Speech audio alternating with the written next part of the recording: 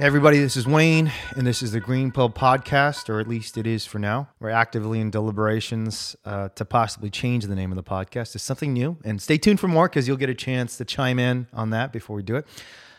But the guest today on the podcast is someone I've wanted to have on the podcast since we started, and that is the founder of PETA, Ingrid Newkirk. Ingrid is not just the executive director and president, or I think she's the executive director. Maybe she's just the president of PETA, People for the Ethical Treatment of Animals.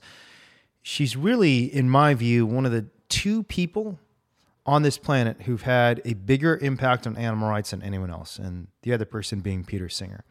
And they got started around the same time, in the 1970s and 1980s.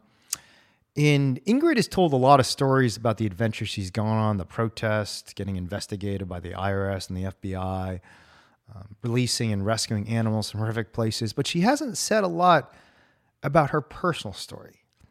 And I've always been curious as to the nature of that personal story, because I've heard the professional stories about this legendary focus, living a Spartan lifestyle, an apartment with no furniture. And I don't even know which one of the stories is true and which are not, but there are a lot of stories told about how remarkable and unusual and impressive Ingrid Newkirk is. But to really understand how we can reach that same level of focus and impact, I think you got to understand the person underneath it all. And that's what this podcast does. We peel back a little bit from that cover and hear some stories about Ingrid experiencing and seeing discrimination as a child in India. I didn't even know she was growing up in India. But the other thing about this podcast is we tell a story, or I tell the story of one of the most shameful experiences of my life. And I don't want to give it away, but it's an experience where I was arrested protesting Ingrid Newkirk. Now, if you're wondering, why the hell were you protesting Ingrid Newkirk? First of all, that's a good question. But to get the answer, you're going to have to listen to the pod. So anyways, it was a lot of fun. I always love talking to Ingrid. She's such a generous, charismatic, energetic person, and apparently also an introvert, which I first learned today, in this podcast. But to really, get the full impact of these stories, you need to hear them directly from her. So without further ado, here's Ingrid Newkirk. Ingrid, I am so excited to have you on the show. When I started this podcast, you were actually one of the first people I thought, I want to have Ingrid on this podcast and finally get a chance to do this. But the first question I have for you is, what are you going to do with these 4,000 dogs? How are you holding up? I mean, it's an amazing success, but I imagine you're so busy right now trying to find homes for 4,000 beagles. Actually, other people are doing some heavy lifting. Really? Okay. They're very, very lucky. I mean, we did the undercover investigation. Okay. And so our person was in there for many months and documenting all the dogs and the puppies with their feet and their heads caught in bars and dying in the ditches and all this sort of stuff. And that's the catalyst that started the whole ball rolling. But we worked with the legislature in Virginia. We worked with the Department of Justice, all these things. But now the culmination is wonderful in that there are mother dogs with puppies there who will never know what a scalpel is. They will never go into another metal cage box as long as they live. They'll never not be killed in experimentation. But the Humane Society of the United States and other groups have come together because their forte is placement. Okay. And so while we have the original dog, Samson, who our investigator got, who came out of there after 8 years, Wayne, 8 years with completely rotted teeth, with a urinary tract infection, with a skin problem, and is the sweetest dog you could ever imagine. We have a few of the others, but really other people are going to do the placement part. Well, that's awesome. I love seeing the movement work together. And I don't know why more people are talking about this. It was in the New York Times just a few days ago. This is one of the 3 largest beagle breeding facilities in the nation. And, most Americans, in my experience, don't actually know that dogs are being tortured for science. And in some of the most ridiculous experiments. So, dumb things like laundry detergent and Ridgeland, the facility that I'm involved in is a euphemism, but one of the experiments they did recently, their dogs were sent to, was just for another artificial sweetener. It's absurd. The most ridiculous stuff. It's been all these years, and by design of the experimentation community, the vivisectors who profit so mightily from continuing to use animals and who don't want to switch to anything more modern because it would ruin their mortgage payments or whatever they're doing. The majority of people, well, maybe not the majority, but a lot of people still think it's probably a limited number of animals. They're treated very well. They're respected for their service. And they are used in these life-saving ways when, as you say, they're used for every damn fool thing that anybody could ever come up with. You wonder if the people who devised these experimental protocols are on hallucinogenics or they're just mad. Yeah. And they're all absolutely insupportable, indefensible. Yeah.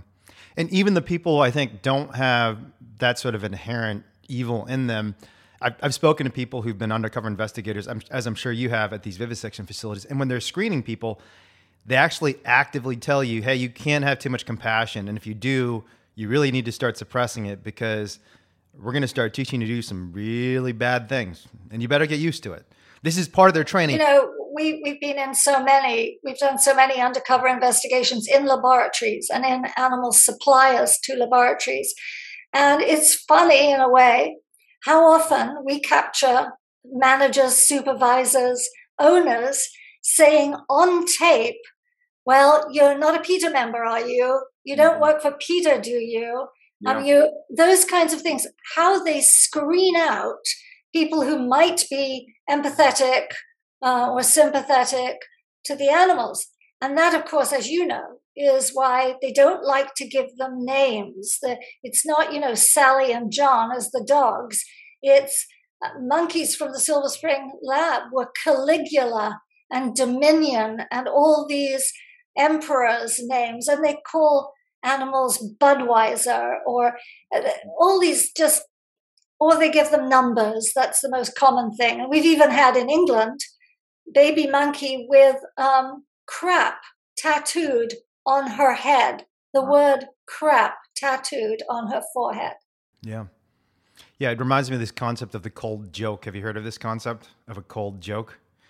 Not sure. So there's a philosopher named Jonathan Glover. He's actually a Brit. Like, you're originally Brit, right? You're a Brit.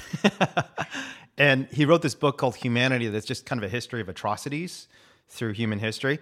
And one of the things he finds is that in every atrocity, whether it's the Holocaust, the internment of Japanese people in the United States, the rape of Nanking in my parents' home country of China, the use of humor to desensitize people by basically making fun of the plight of this oppressed class of individuals, even when they're going through just horrific, nightmarish shit. You laugh about it and just relieves the tension a little bit. So putting crap on a monkey's head when you're about to torture them, it's like, ah, ha, ha, ha. It kind of diffuses the tension and makes you think, okay, maybe it's not that bad because I'm able to laugh about this. And it's kind of a deflection, this weird mechanism of distracting people from the horror that they're inflicting on this poor, vulnerable creature. Yes, that definitely is. Yeah, I've heard that's definitely one reason that it can be done. It's sort of like gallows humor or, the humor that you hear in funeral parlors sometimes. But also I think there's a more insidious thing that's going on is the absolute disrespect and disregard for your victim. And it doesn't really matter who your victim is, the species, the gender, who cares? The victim you have is the feeling of power over that individual. And I've seen time and time again, I think you've seen our factory farm investigation where the man drops a cinder block onto a mother sow's head and laughs and laughs. And we've seen people do such things like that and think it's funny, is that it's a power game too. And you see it with people who have human victims, is they poke them around or they torture them just to see what they're going to do. You saw it at Abu Ghraib. Looked at what people do when they're in power. And we see it in prisons with wardens. We see it in old folks' homes, assisted living facilities. And those, you see it all the time. So I think it's not only a coping mechanism, but it's a power paradigm. Yeah. It reminds me of the quote from Lord Acton, power corrupts and absolute power corrupts absolutely. And it's ironic because we live in this country that in 1776, we went to war to hold power accountable. We designed a constitution to say, checks and balances, three branches of the government to ensure no one branch gets too out of control and has too much power over the entire nation. And yet when it comes to the most powerless beings, the most vulnerable beings, there's no accountability at all. And there's not enough conversation. And for all the efforts we've made, and I think we've made a lot, and I definitely want to talk about more of them because every time I'm unhappy about the movement. Actually, I don't think I ever told you this. PETA makes some of the best year-end videos. Your year-end videos are so happy and exciting and optimistic. You watch these videos and you're like, yeah, this is great. We're rolling, and it's because you do so many things and you have a lot of concrete victories.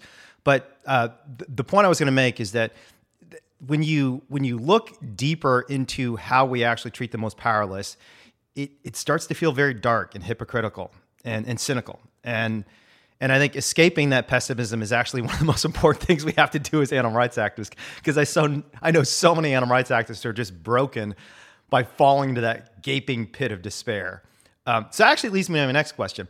You're always obviously leading all these hundreds of people at PETA and millions of people who support PETA around the world, including me. I got started as a PETA activist in the early 2000s. I still remember getting my first box of leaflets from PETA for free, for the record. PETA always gives grassroots activist stuff for free. And, when you're used to doing ragtag grassroots stuff and printing leaflets yourself, trying to get the funding for them, and they're these crappy black and white leaflets that don't even have a picture of an animal on them. And then you get a box of leaflets from PETA that are nice and glossy in color. I will say, I think that's one of the most effective things you all do, just supporting grassroots activists. When they want to go out and do something, PETA's there to help you. But you're always thinking about the volunteers, the staff members, obviously the animals. And, every time you give a talk, it's the most powerful thing about the presentations you give for me is always the stories of the animals. And it always brings tears to people's eyes because you're such a great presenter and because you have so many compelling stories. But I've literally never heard anyone ask you this question, which is just, how are you holding up? Are you okay? The last few years have been really hard for everyone. Actually, the last few years have been quite interesting. In that they've been terrible in many respects, but they've also been very good in some respects, as we also know. It's been quite a mixed bag. I think society needed to slow down. It needed to stop consuming as much as it was doing. It needed to stop overrunning wilderness areas. And it was grand to see the bears going out in Yellowstone, the deer going out in parks with their children, able to frolic instead of run and hide. And we had the end of rodeos for a long time. Unfortunately, Pamplona's bull run has just started, but it was absent for 2 years. We had bull rings actually in Spain converted into parking garages. Many things changed. Horse races were over. It was just grand in some ways. And the ocean started to look better. There was less pollution, less air pollution. So, you take the good and the bad, as with most things. But me, I never missed a day of work. I came to an empty building a lot, which was quite restful, actually. I could get a lot done. But no, I think that we reinvented what we could do. Like most people, we couldn't have live events, so we Zoomed. We couldn't do protests in the street for many, many months. So we drove our cars around with posters in the window or bicycles with posters in the window. We did mass demonstrations. We went to slaughterhouses.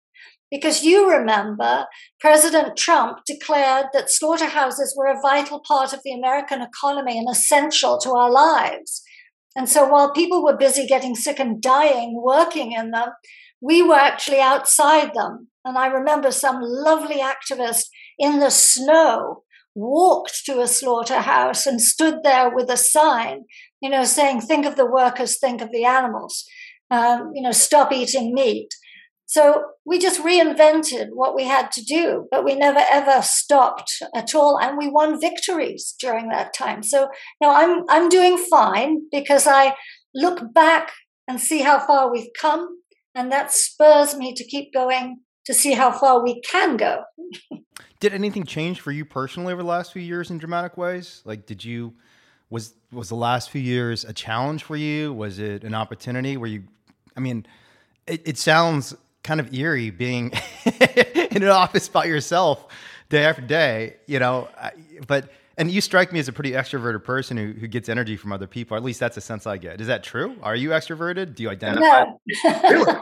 No, I have to be extroverted in many ways because I have to go out and talk when we can. Sure. And, I do those other things. Like I will force myself to be extroverted. I remember the very first time that I took a fur runway in New York. And I thought, an extroverted person could do this easily, but oh God, I'm going to have to do it. And so you do it, even if your knees are knocking and your teeth are chattering.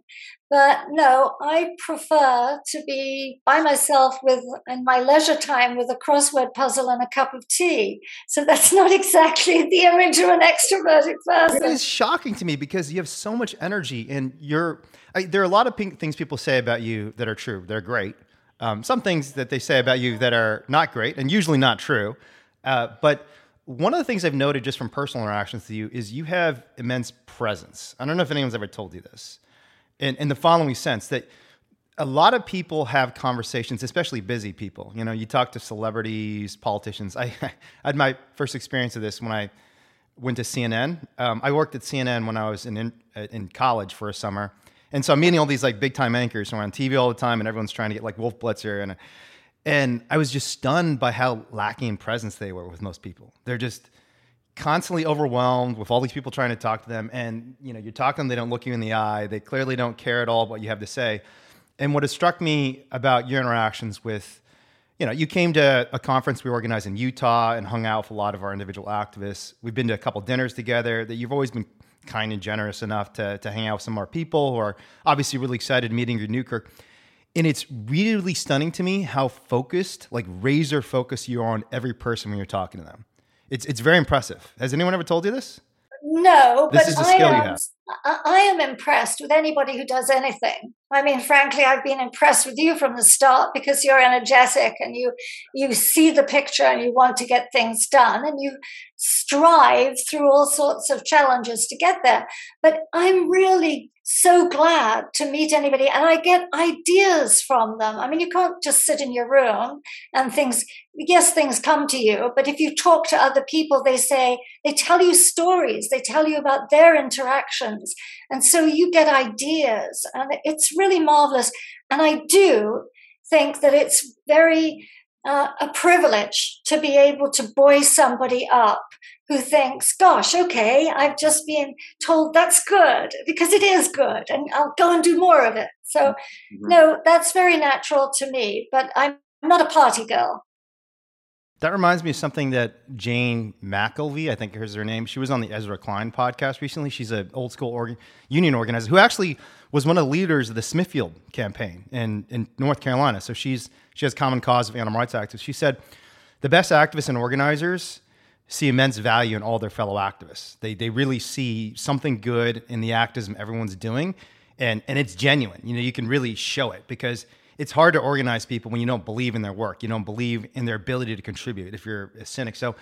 But I'm still stunned that you're an introvert. Do you have any tips for like maintaining energy level in social situations? Like, do you use caffeine? Do you meditate? I mean, what do you do personally to maintain your energy level? Because how old are you, Ingrid? You look like you're 45, but I'm pretty sure you're not. Yeah. Look at the crow's feet, right? Yes. No, how do you maintain your energy level? Because how old are you? 73. Okay, so how do you maintain your focus and energy level at 73 when all these people are depending you? When you get to be 73, you'll realize that if you're lucky enough not to have any physical ailments, that it's just the same as being 16. It's absolutely no difference. And I remember my father saying to me long, long ago, he said, when you get to be my age, don't put people down because you think that they're past it he says, I'm the same as I was as a young man. And now I know what he means. Because while I may not know some contemporary things that are happening in music or, films or things like that. Are you saying you're not on TikTok, Ingrid? You're not browsing TikTok every day? I mean, what are you doing? No, I was ashamed to say that I am my grandmother when it comes to technical things. And luckily, I have so many young people who are working here that it doesn't matter. But the young people also don't know the things that we know from before. So it's a great match, I give you some, you give me some. Here we're all in the mix together. I actually think one of the great failings of progressive movements is not embracing the wisdom of of the folks who came before us, both prior generations of activists who've written accounts about how their social movement succeeded, but also just like the wisdom of the older people in our movements. Because a lot of the challenges you face are challenges someone else has done before. And you develop immense insight just from talking to someone. And, and I don't even think that's just true within our movement. I think talking to people who've been civil rights activists, who've been gay rights activists has been so, so valuable for me. And I always think to myself, damn, I wish I had done this earlier. But let's talk about your book, because the Free the Animals, the 30th year anniversary edition is coming out. It's got an intro by Joaquin Phoenix, right? And I have to confess, I tried to reread it. I read it a long time ago, and it's a great book. And it's, to me, there's two books that are sort of the foundational books of the animal rights movement. One is obviously Animal Liberation, which sets out the philosophy of animal rights, but philosophy isn't alone. Right? It's not sufficient to motivate a movement. It's not sufficient to create change. To create change, you need powerful stories. And this is a powerful fucking story. So what, I don't want to give it away though. So tell me how you decided to write this book. And because this is in the early 1980s, PETA is already formed, right? And you decide you're just going to take some time to write a book. Is it just because you meet Valerie and Kim and some of these folks and Ronnie, obviously, and say, hey, this story needs to be told? What inspired you to write this? I think it was a story that definitely needed to be told then, because people would say they knew who the Animal Liberation Front was, the name, but they would often say, well, I just don't agree with that because they're breaking the law. Mm-hmm. And I thought, well, not only that isn't anybody's business, they'll do what they're going to do. The big question is, what are you doing within the law, if you like, to make change? But I wanted people to actually see why they did it and who they were. I couldn't give their real names. I had to change some things about them because, believe it or not, even today, the statute of limitations on some felonies in some states has not expired. Yeah. So I had to mess with that. But everything in it is the exact details of the horrors in the laboratories that they saw that justifies, in my view, why they decided, we can't just sit here and do nothing. We can't write a polite letter. We have to go in and get those animals out. Mm-hmm. I feel that today it's as important, if not more important, because while a lot of those experiments were stopped and a lot of those vivisectors never could hold their heads up high again, they weren't these fabulous scientists that they had built themselves up to be, and they got their grants suspended. A lot of the things that were going on, like head bashing experiments, drowning experiments, are still funded by the National Institutes of Health today. And unless everybody figures it out, and that's why the book, I think, will help them do that, they won't get involved. And they need to. You can go to the grocery store, Wayne, and you see row after row of different kinds of plant-based milk. It's right in front of you. You can make a choice then and there. Same with meat, same with clothing, same with cosmetics. But nobody goes into the labs unless we send an undercover investigator, or back then, the Animal Liberation Front got the animals out, they got videos out, they got photographs out. But one thing I did try to do, and it wasn't hard to do, was make it an uplifting book, because every fact is true. Every animal, every person, every raid is real. But every one ends with a happy ending. The animals are out. The experiment is stopped. So it really makes you feel there's a point to this. We can get this done. And that's the kind of easy read I wanted people to feel. Facts, but also heartening. Yeah. Yeah, and I think that's so crucial. I had this sociologist at Stanford, Doug McAdam, on the podcast, and he coined this concept of cognitive liberation about 30 years ago when he was getting started as a sociologist. And the idea behind it is basically two pieces. One is movements need anger. Obviously, you have to have some shared grievance that there's something wrong in the world, we got to go change. But then they need to have a sense of collective power too, that we have the ability to actually change this, And if you don't have both of those, it's not enough to only have the anger. It's not only enough to have only the sense of collective power. It's those two together that create the conditions for a social movement to create massive change. But I want to ask you, just on a personal level, at the time in the late 1970s, 1980s, you're a shelter director at the Washington, D.C. Animal Shelter, right? You're pretty much working within the system, not like a criminal or a lawbreaker or anyone who necessarily, like, I don't think you have any tattoos. Not that, plenty of people have tattoos and don't break the law, for the record. I'm not trying to, and I actually do. You do have a tattoo. Okay. Well, you have some, but you don't appear to be the sort of person who would, put on a balaclava. And by the way, thanks for the gift when you sent me the book. I appreciated that. I won't say what it is. It's between me and Ingrid. But I appreciated the gift. But what was it about your personal background in life that made you open to this? Because I actually feel like the animal rights movement in the last 10 or so years has moved in kind of the opposite direction. It's become more and more moderate. And it's weird because we've become more strident on Twitter, but in terms of our actions, we've become less willing to take big risks. And for you in the 1980s, when the animal rights movement has just begun, there's not even a history for you to cite and say, like, yes, this works, it's worth it. Like, let's take on these huge risks and let's support these folks. And one of the things that's most striking about PETA that I have always appreciated and will appreciate until the day I die, and I think a lot of this comes from you, is just your support for direct action. Your willingness to say, look, whatever the rules are, these rules aren't benefiting the animals, and we have to do whatever it takes to help these animals. So, I mean, what was in your background that allowed you to be open to that? Oh, I was always a feisty child. My mother said if Jesus descended on earth, I'd argue with him. So, but there's a big difference between arguing and supporting direct action that's illegal. I mean, were you scared when you wrote this book? Were you thinking, hey, I've got a career and a life, maybe I shouldn't be doing these sorts of things or even talking about these sorts of things? No, I never thought that. What I mean by that is I'd argue with anybody. I think she meant is I had a strong sense of justice, a strong sense of fairness. Part of my childhood was in post-colonial India, and I saw a lot of discrimination. And I felt ashamed for the way some people treated other people. And I always cared about animals. I felt there was grave injustice. Even if I wasn't vegetarian, my favorite hat was made of a wild cat's fur. I rode horses because I didn't connect the dots. But in my heart of hearts, animals meant a lot to me, and I didn't like people yelling at them or overriding them or these kinds of things. So when I read Peter Singer's book and he opened my eyes and said, hang on a minute, it's not just dogs and cats and horses and, baby birds who fall from the nest. We are all of us in this together. We all feel pain and love and fear and loneliness and all those things. They are other nations like us. And so I felt my sense of how unjustly animals were treated was amplified because of Peter Singer's book. And I thought, that's what I believe. So if someone had wrestled an animal away from someone who was abusing them, I was always on that side.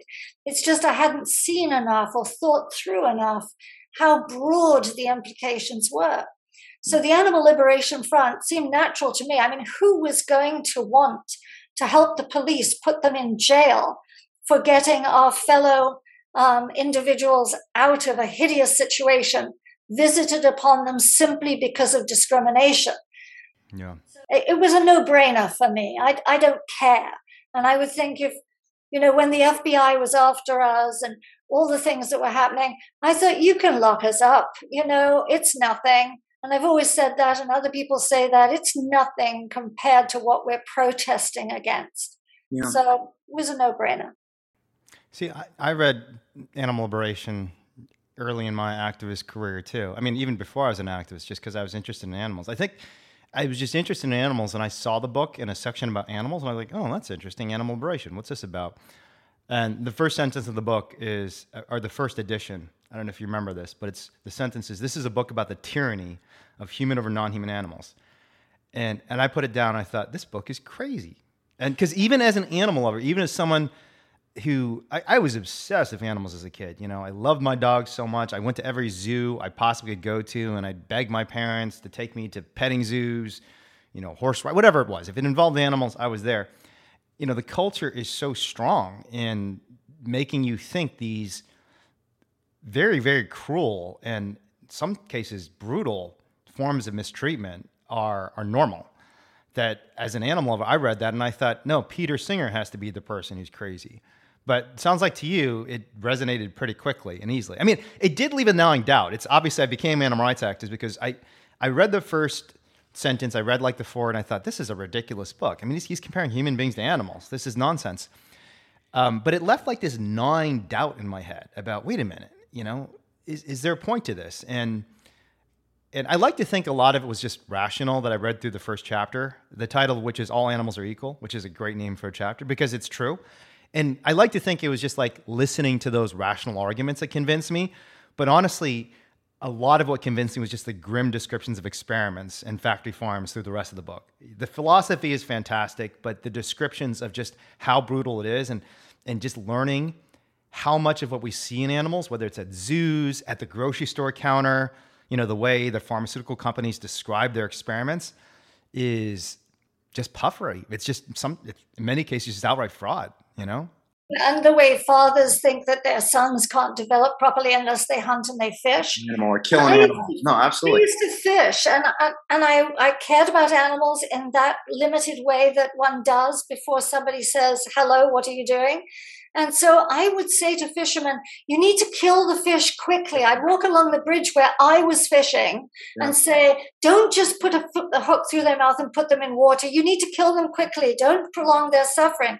And I think back and I think, what an incomplete thought that was. What was wrong with me? And like you, if it was a choice when I was a child, you could take a taxi or you could take what's called a tonga, a horse-drawn cart. I would always ask my mother, we must take the horse. We must take the horse because I loved horses. Because you loved horses. Wow. Bridget Brophy says, we have such compartmentalized brains, is that we see things in very narrow corridors of thought, and we don't penetrate those corridors to meld everything together and to see a complete picture.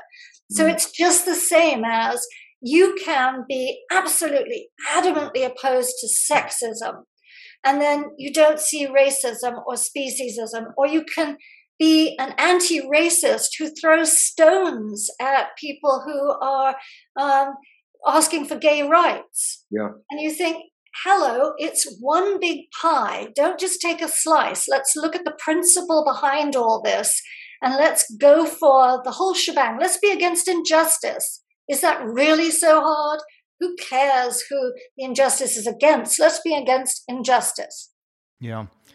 Yeah, it is weird that people don't complete that thought when they're thinking about humane meat or, the beagles deserve exercise. There's a requirement under the Animal Welfare Act regulations. The beagles deserve exercise or have a right to exercise. It's like, well, the right to exercise, why don't they have a right just not to live in a cage in the first place? Why do they not have a right to not be force-fed laundry detergent until they vomit blood and die? It's just, if you're concerned about their ability to go outside and run around for a few minutes, it seems like these other concerns would also be implicated, but the culture does a lot of work preventing us from thinking those things. We're supposed to be the thinking animal. We're so pompous that we call ourselves the thinking animal. And I find more and more that we just don't think. Yeah. It takes a lot to get us to think.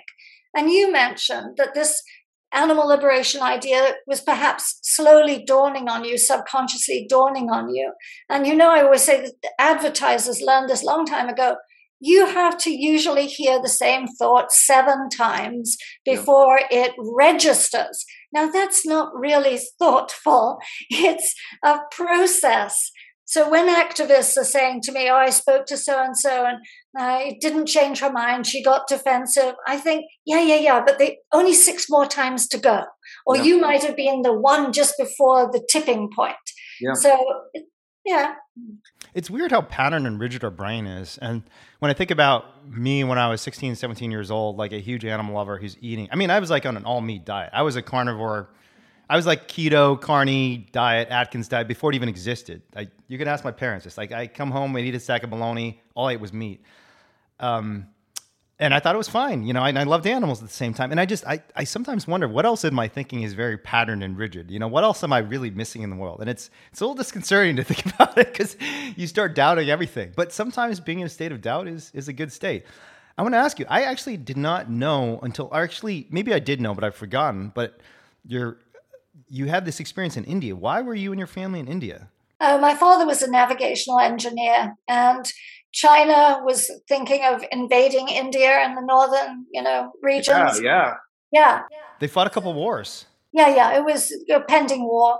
Mhm. And my father, being a navigational engineer, he actually designed bombing systems. Okay. And so we went to India. He was on loan from the British government to the Indian government for that conflict. And I was actually, they sent me, this is very odd, they sent me to a boarding school in the north. I thought they may not have liked me. I don't know. Yeah. Yeah, that sounds like not the best place to be in a potential conflict between China and India. No, and it was a convent. Did they give you a gun? No, but what they gave us was knitting needles, and we had to knit socks for the Indian infantry to keep them warm in the Himalayas. Yeah. Wow. Did you meet vegetarians? You must have. There must have been lots of vegetarians, no? Tons of them. Not in my school, let me say that. Although, because the nuns were cutting costs, we often ate vegetarian, which I think is great for your future health, if nothing else. Yeah. And so we had this tamarind root soup that they served us over rice. Ooh, that sounds really good. Indian food is the best cuisine. And I've heard, as good as it is in the United States, going to India is like a magical adventure for vegetarians and vegans. I've also heard sometimes veganism can be hard because they put a lot of butter and stuff. But it's a milk addiction is very, very strong. But we have Pita India, and we now have soy milks and almond milks in many coffee shops in big cities like Mumbai and Delhi. And if you look at the basic diet, the old Indian diet, it's pulses, grains, legumes, things like that. It's not meat. What the problem is these young Indians from 2 generations ago started to go west, and they started to not only want blue jeans and records from the West, but they also wanted the Western diet. And they felt that people would look down their nose at them in the West if they didn't eat meat. So they started eating meat, and now it's a huge part of the culture, except for grandparents. Yeah, I saw that in grad school. I was in grad school in economics, and there's a lot of Indian people in economics, and a lot of them went to wonderful universities in India and had lived their entire lives vegetarian, and their families all vegetarian. And then it's just kind of shocking how quickly culture can change people. And it tells you what you said about us not being the most thoughtful animals. I think is true. What I think is our redeeming characteristic is that as a social species, collectively, we can be quite smart. Now, collectively, we can also be quite stupid. But when we put our intelligence together and we really do decide this is going to be a priority for our species to think about something, I think we get to good answers. And one of the problems of animals is, and really nature more broadly, if you look at the climate crisis, is historically, the environmental movement, the animal rights movement, are fairly recent movements. They haven't existed as political forces in the United States until fairly recently. And Singer's book was published, in 1975. PETA came into existence. PETA was 1979, 1981? 80, okay. Yeah, and when we haven't put our mind and our collective efforts into thinking about things collectively, we don't get to good answers. In fact, we take ourselves off the cliff. You said earlier that you had some experiences of discrimination in India are saying this. Can you tell me more about that? Was it against animals, against human beings, all of the above?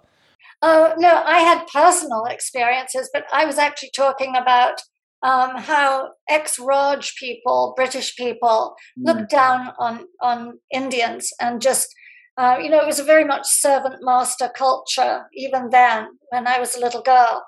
And I was called Mem Sahib or Chota Mem Sahib, the little lady, it was all just very hierarchical, and it bothered me. And obviously I worked with my mother on the streets because she was a lady of leisure. And so she was a volunteer for everything from unwed mothers to Mother Teresa to leper colonies. And we took in stray animals, stray people, refugees, the works. So it was that.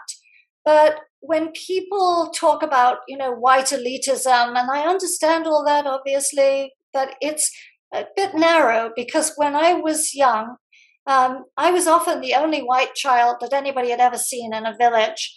And, people would think I was stupid or I was funny. I didn't speak their language. I looked different. I wasn't exactly like them. And I always remember a little boy in a village came up and poked me really sharply with a stick. He wanted to see, does it move? Does it scream? Does it, and I think, it just depends. It's all circumstantial. It's all your bias of wherever the hell you are. And whatever human you are, you need to just open your mind. Yeah. A couple of years ago, I emceed a wedding between my two friends, one who's Chinese, one who's Vietnamese. And we arrive at the wedding, and I'm with my good buddy Ronnie, who you've met before, I think. I think he was at that dinner. He's a co-founder of Direct Action Everywhere. And he's as white as white can be. I mean, he's like, he looks white. He's got a beard. He looks like a hipster. And Ronnie looked so lonely and confused over the course of that 4-hour wedding, just like walking around because everyone's speaking Vietnamese on one side, Chinese on the other side. And he's just walking around wondering, what the hell do I do? And just standing in the corner by himself, just with wide eyes, like, what the hell is going on? So, yeah, it is contextual.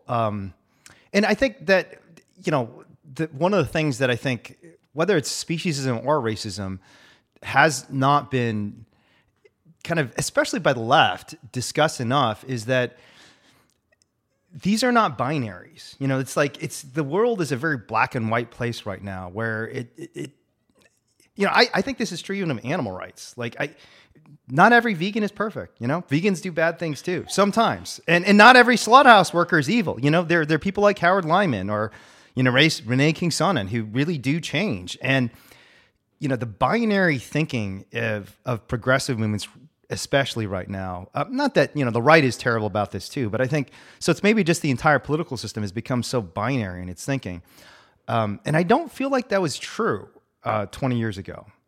I don't know if you agree, but do you think it's always been that way, or do you think? No, I mean, people are people, and humans don't evolve that much. And I think it depends how much leeway they have to be nasty or nice.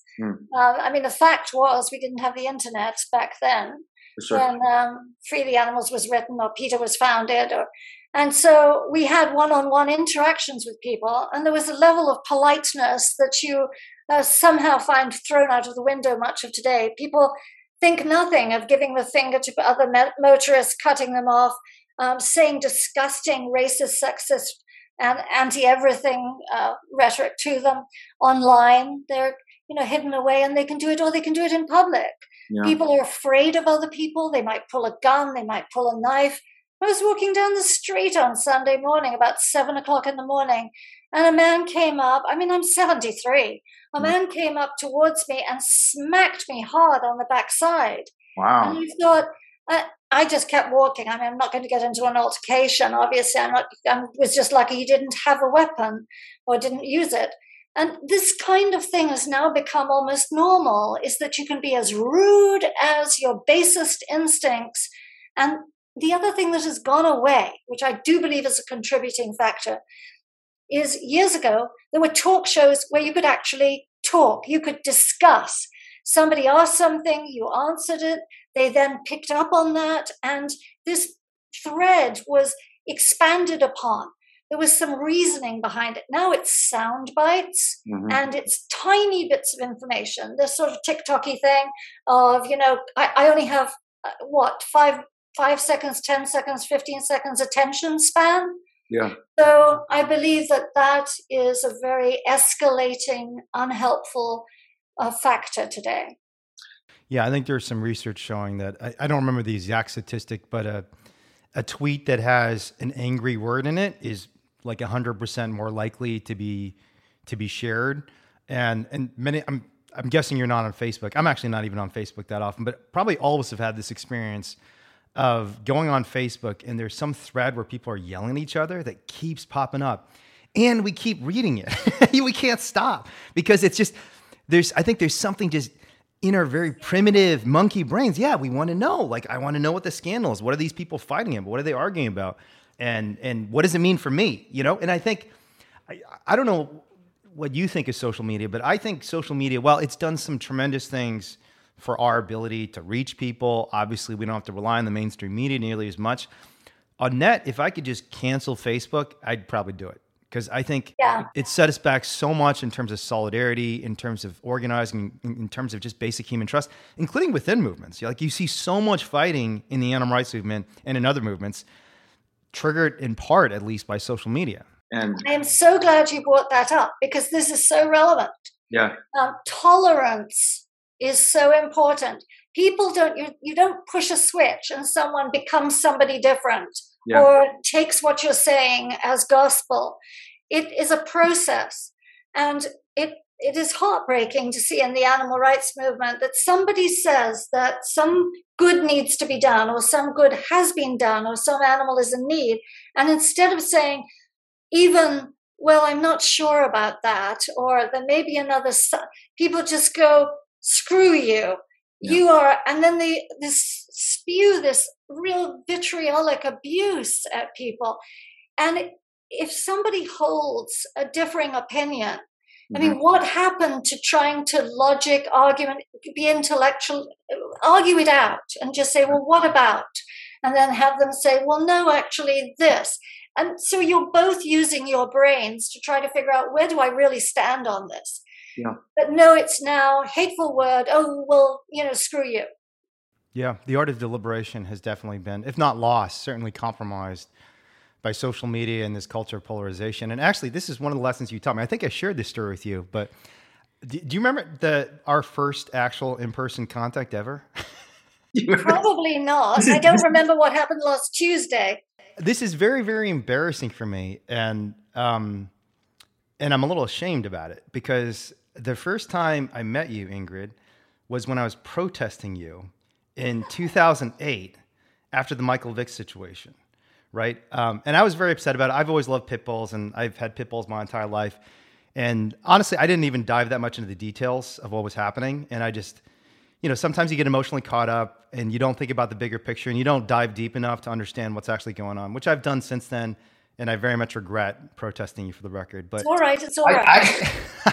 I was actually at a protest in Chicago. Do you remember confronting someone at a protest in Chicago outside of Borders?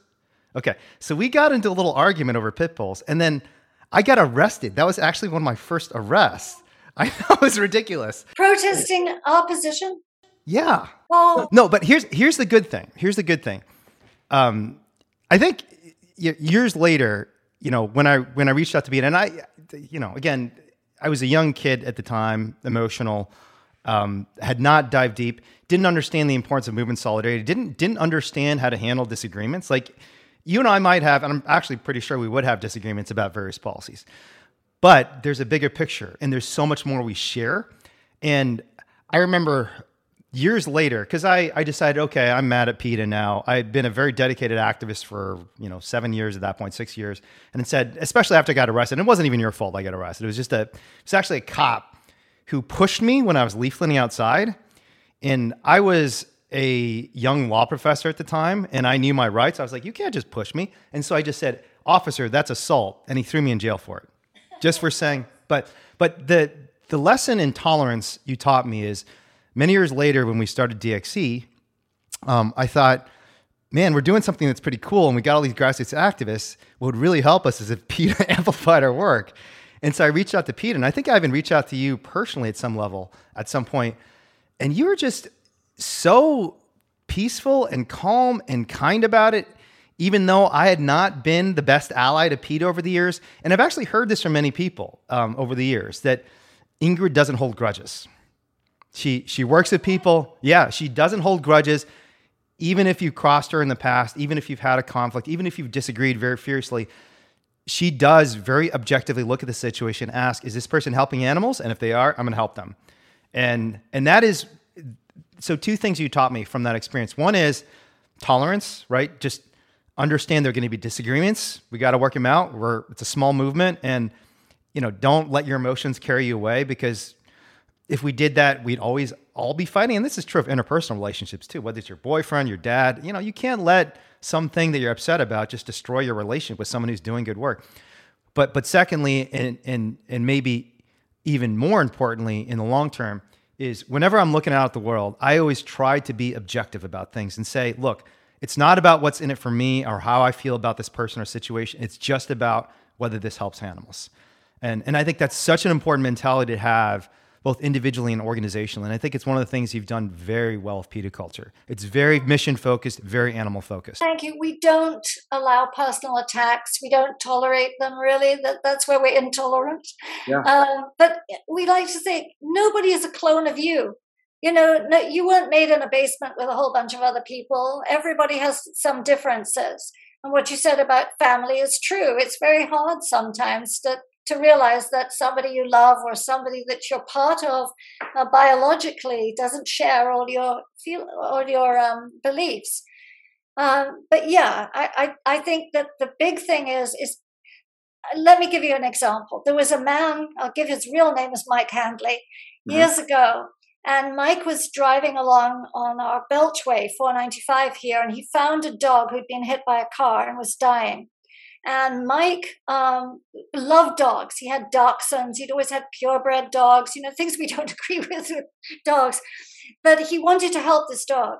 This is before, as I say, cell phones. So he had to leave the dog and drive and find a payphone. He had to get off the Beltway, find a payphone. He did. He got through to the police. They said, "Oh, we can't help you. You'll have to find a vet that's open." He then got the phone book and was calling and couldn't find a vet that was open. He couldn't find a shelter. He didn't know which county he was exactly in. And so he came back onto the Beltway, which took time, and he shot the dog to death, which was the best, kindest thing he could do. The dog had been dying and in pain. He then called me. I worked at the Washington Humane Society. He found me and he said, "Can we work together and get a system? I'll appear on TV," he said, "and I'll hold a card with a phone number people can put in their wallets. And if you will operate a service that anywhere in this whole big region, if you call that one number, there'll be someone 24 hours a day who will tell you who your nearest vet or animal shelter is." I said yes. I then found out Mike was the spokesperson for the NRA. He was a big hunter, big gun nut, total racist, sexist, and had thought that animal rights was the stupidest thing he had ever heard. We worked together on that project. He would only meet me to talk about the project at the Steak and Egg Kitchen, where they served nothing. When Mike eventually died, he had raised his child was 17 when he died. He had raised that child as a vegan. He had resigned from the NRA. Wow. He now understood the principle of rights and so on. And I think if Mike could change, anybody can change. Yeah. If I, as a dyed-in-the-wool meat eater as a child and a fur wearer and a fisherman, can change, anybody can change. So nobody should be written off. And most people aren't as extreme as Mike was. And yet he came full circle he came all the way around and became an animal rights proponent. So give people a break. Talk them through it. Let the seeds germinate. Give them all the help you can. Feed them. Give them materials. Show films. Chat. Be respectful. And just hope that someday the penny will drop. Yeah. That's an art that's really been lost in today's culture and activism. Have you heard of this guy, Daryl Davis, who he's a black man who befriends members of the KKK? Yes. He's convinced hundreds of people. And it's not, obviously he's black, so it's not like he stands down from his positions. It's not that he's giving up his position that, no, we're equal and we're deserving of dignity just as you are.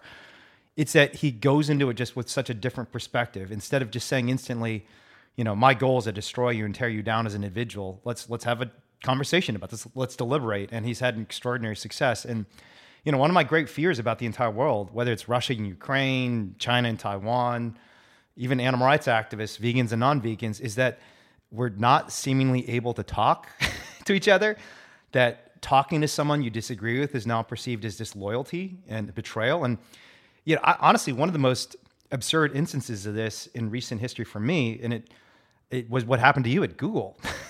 I just thought, and I know some of the people were involved in that at Google, and it's just, I don't even understand what the critique was, and maybe if you're willing to, you could share the story of what happened, because it's an interesting story. But I read the Wall Street Journal article, I talked to some of the folks, but the idea that these hyper elite, very privileged, seemingly educated Google employees could not stomach to even hear your perspective, right? Critique it for sure. It was completely crazy, Wayne. Yeah. It was actually... Because they canceled it as you were walking in the building, according to the story. Oh, yeah. Right? I pulled into the parking lot, having flown from Washington to California and driven to the Google campus. And I had spoken there before. But the mistake, as I see was the title of the talk, which I can't remember exactly, but it was sort of why, if we're against racism and sexism, we should be for animal rights or something, or, why Black liberationists should be animal liberationists or something like that. Sure. And Google had a group on campus that I'm sure must have done good work, but without asking me anything about the talk, without looking at the talk, which is all about the evils of racism and the evils of all these isms, and how we should all be in it together, they decided they weren't going to have a white woman come and give a talk about animal rights. And nobody had the courtesy to do anything other than when I arrived there, they had put a cancelled sign on the door. That was it. Wow. I showed the talk to the people who were supposedly in charge. You couldn't talk to them in person. Yeah. You had to deal with them on the phone. And I sent them the visuals from the talk. I sent them the talk, and I said, "You can't find any fault with this. It is totally supportive of all liberation struggles." Anyway, I ate the airfare and and the time and everything else, and I could never get anywhere. The head of Google, who cared? Yeah, and it's in the years since then. Actually, there have been some accounts of all the conflict at Google over the last few years, and how, in many ways, a lot of people cite that as one of the beginnings, because I think they actually ended Google Talks after that. They said, okay, our employees can't agree on stuff enough to even have a talk. And my view of this is, I didn't see the presentation. I don't know what was in it. And maybe some of the critics were right.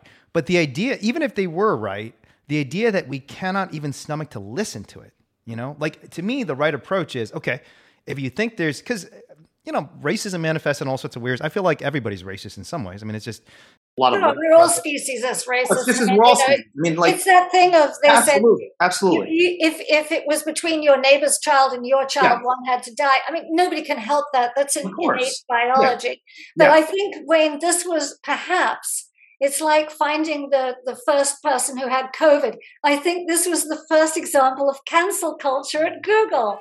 No, I think it actually was, because it was on the front page of the Wall Street Journal, and it's been really blowing up at the company since then. And I know a lot of people who work at Google are afraid, just as ordinary employees, just not even as activists, not even speaking, just saying, and the problem is for marginalized movements and communities, it's always going to be the people who have less power who are most, and this is why when I talk to social justice activists about things like freedom of speech, about the importance of deliberative cultures, I always say to them that, look, in this instance, maybe you're right that this speaker is a powerful speaker, that it would be good to cancel them and get rid of them.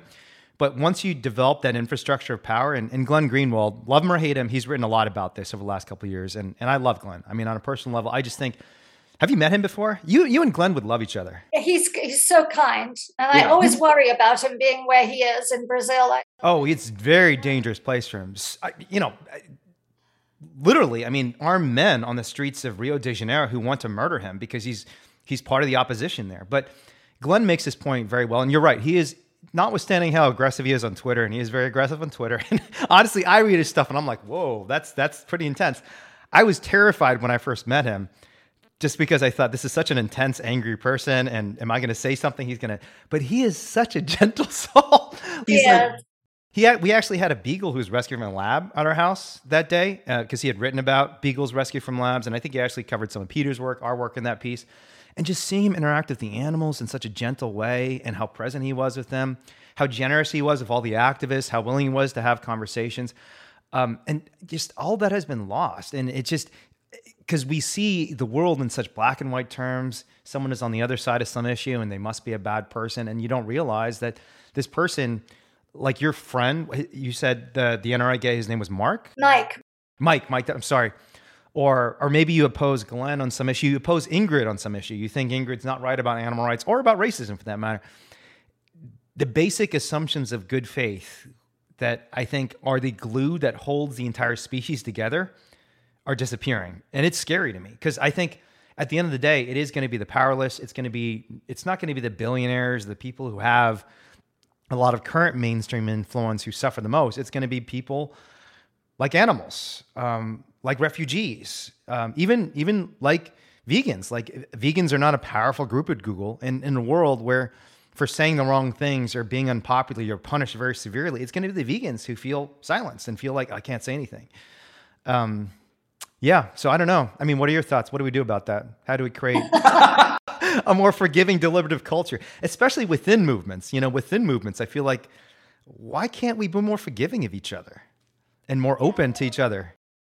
What you're doing is challenging the way it has become, and so am I, is that we have to just keep saying, look, I mean, the other day, I was at a protest at Dulles Airport about Egypt Air because they still ship monkeys to experimentation, and they just shipped, I think, 170 some monkeys, I may have the figure wrong, from Mauritius, and many of them had died and so on. Anyhow, this policeman was so officious. I mean, all we're doing is standing there with a sign. We're not interfering with anybody, just making a point.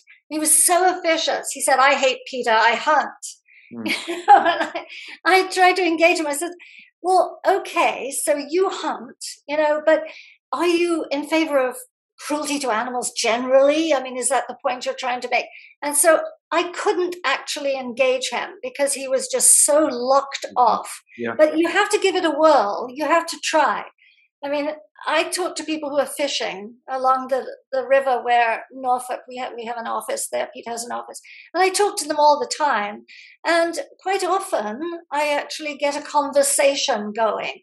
And I talk to them about lips, the sensitivity of fish's lips, and this and that, and things they don't necessarily know. Some may laugh and spit and say something bad, but some absorb some of this. And I wish somebody had come along and done that to me when I was fishing.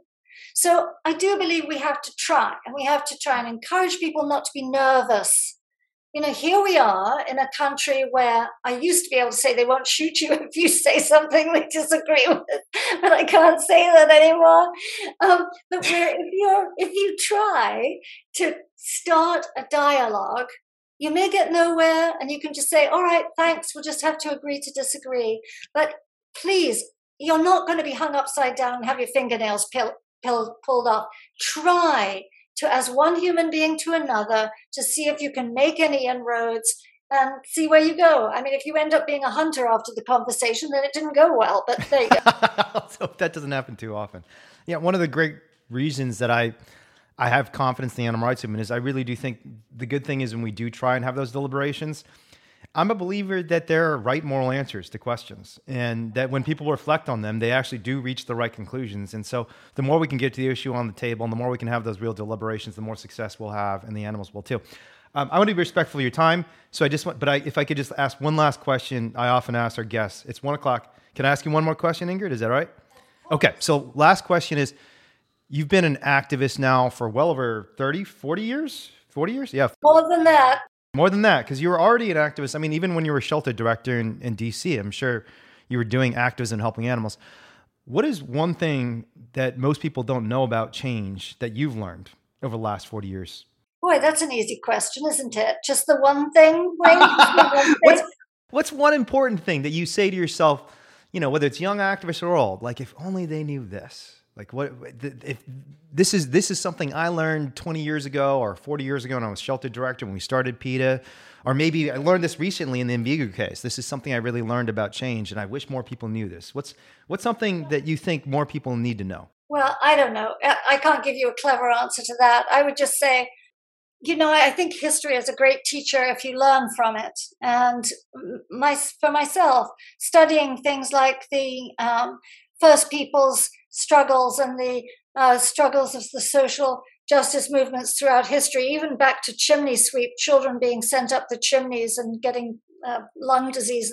If you learn about that and you see that just one or two people stepped forward and had an idea and they thought they might be able to do something. They weren't really sure, but they gave it a go. And I think that self-confidence in the fact that if you don't do anything, nothing will happen. But if you do something, something might happen, is a life principle. And something you can live by is just say, I may fall flat on my face. I may forget a crucial thing to say here, or I may run into the wrong person, but I'm going to give it a go. Yeah. And I really think history shows that that is what has changed us for the better. I'm afraid it's also what's changed us for the worse. So we have to do, those of us who want to do good, twice as much of it to combat the people who are doing it for the wrong reasons. Absolutely. Absolutely. Those are wise, inspiring words. And thank you so much for sharing some time and your thoughts and stories. Go to PETA.org, their website. PETA's on Facebook, all the social media platforms, and check out Free the Animals. I wasn't exaggerating when I said these are the two foundational books of the animal rights movement, in my view, published around the same time in the mid to late 70s and early 80s. Singer's book, Animal Liberation, provides a philosophical foundation. Free the Animals has the stories. So check it out. It's a fascinating book. Thank you, Ingrid. Any final thoughts you want to share?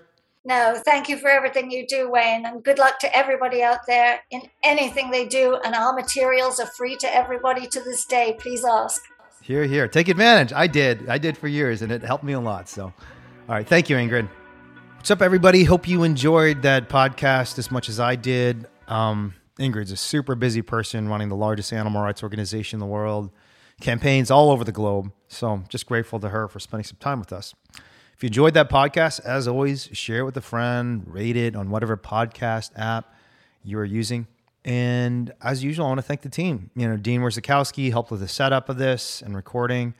Shalol Lafakis, I think, is going to be editing this podcast right after I get done recording this outro. Priya Sohani, Julie Waldrop, Ronnie Rose, the entire team, Catherine Binns, everybody's been awesome, giving me suggestions for questions to ask. And I appreciate all of you. And then I appreciate the listeners. And some of the questions I asked today were from the feedback chat. We created like a feedback WhatsApp chat for listeners to this podcast and people who are reading the blog, The Simple Heart. And the feedback really does help. It gives me insight into what are the important questions that the world is interested in. What are the important questions that I'm interested in? And so I just appreciate all the engagement you all are providing and hope you're all doing okay. Okay. So that's all for this week, and stay tuned for more because you're going to hear a lot more about this rebranding effort in the weeks to come. Thanks, everybody.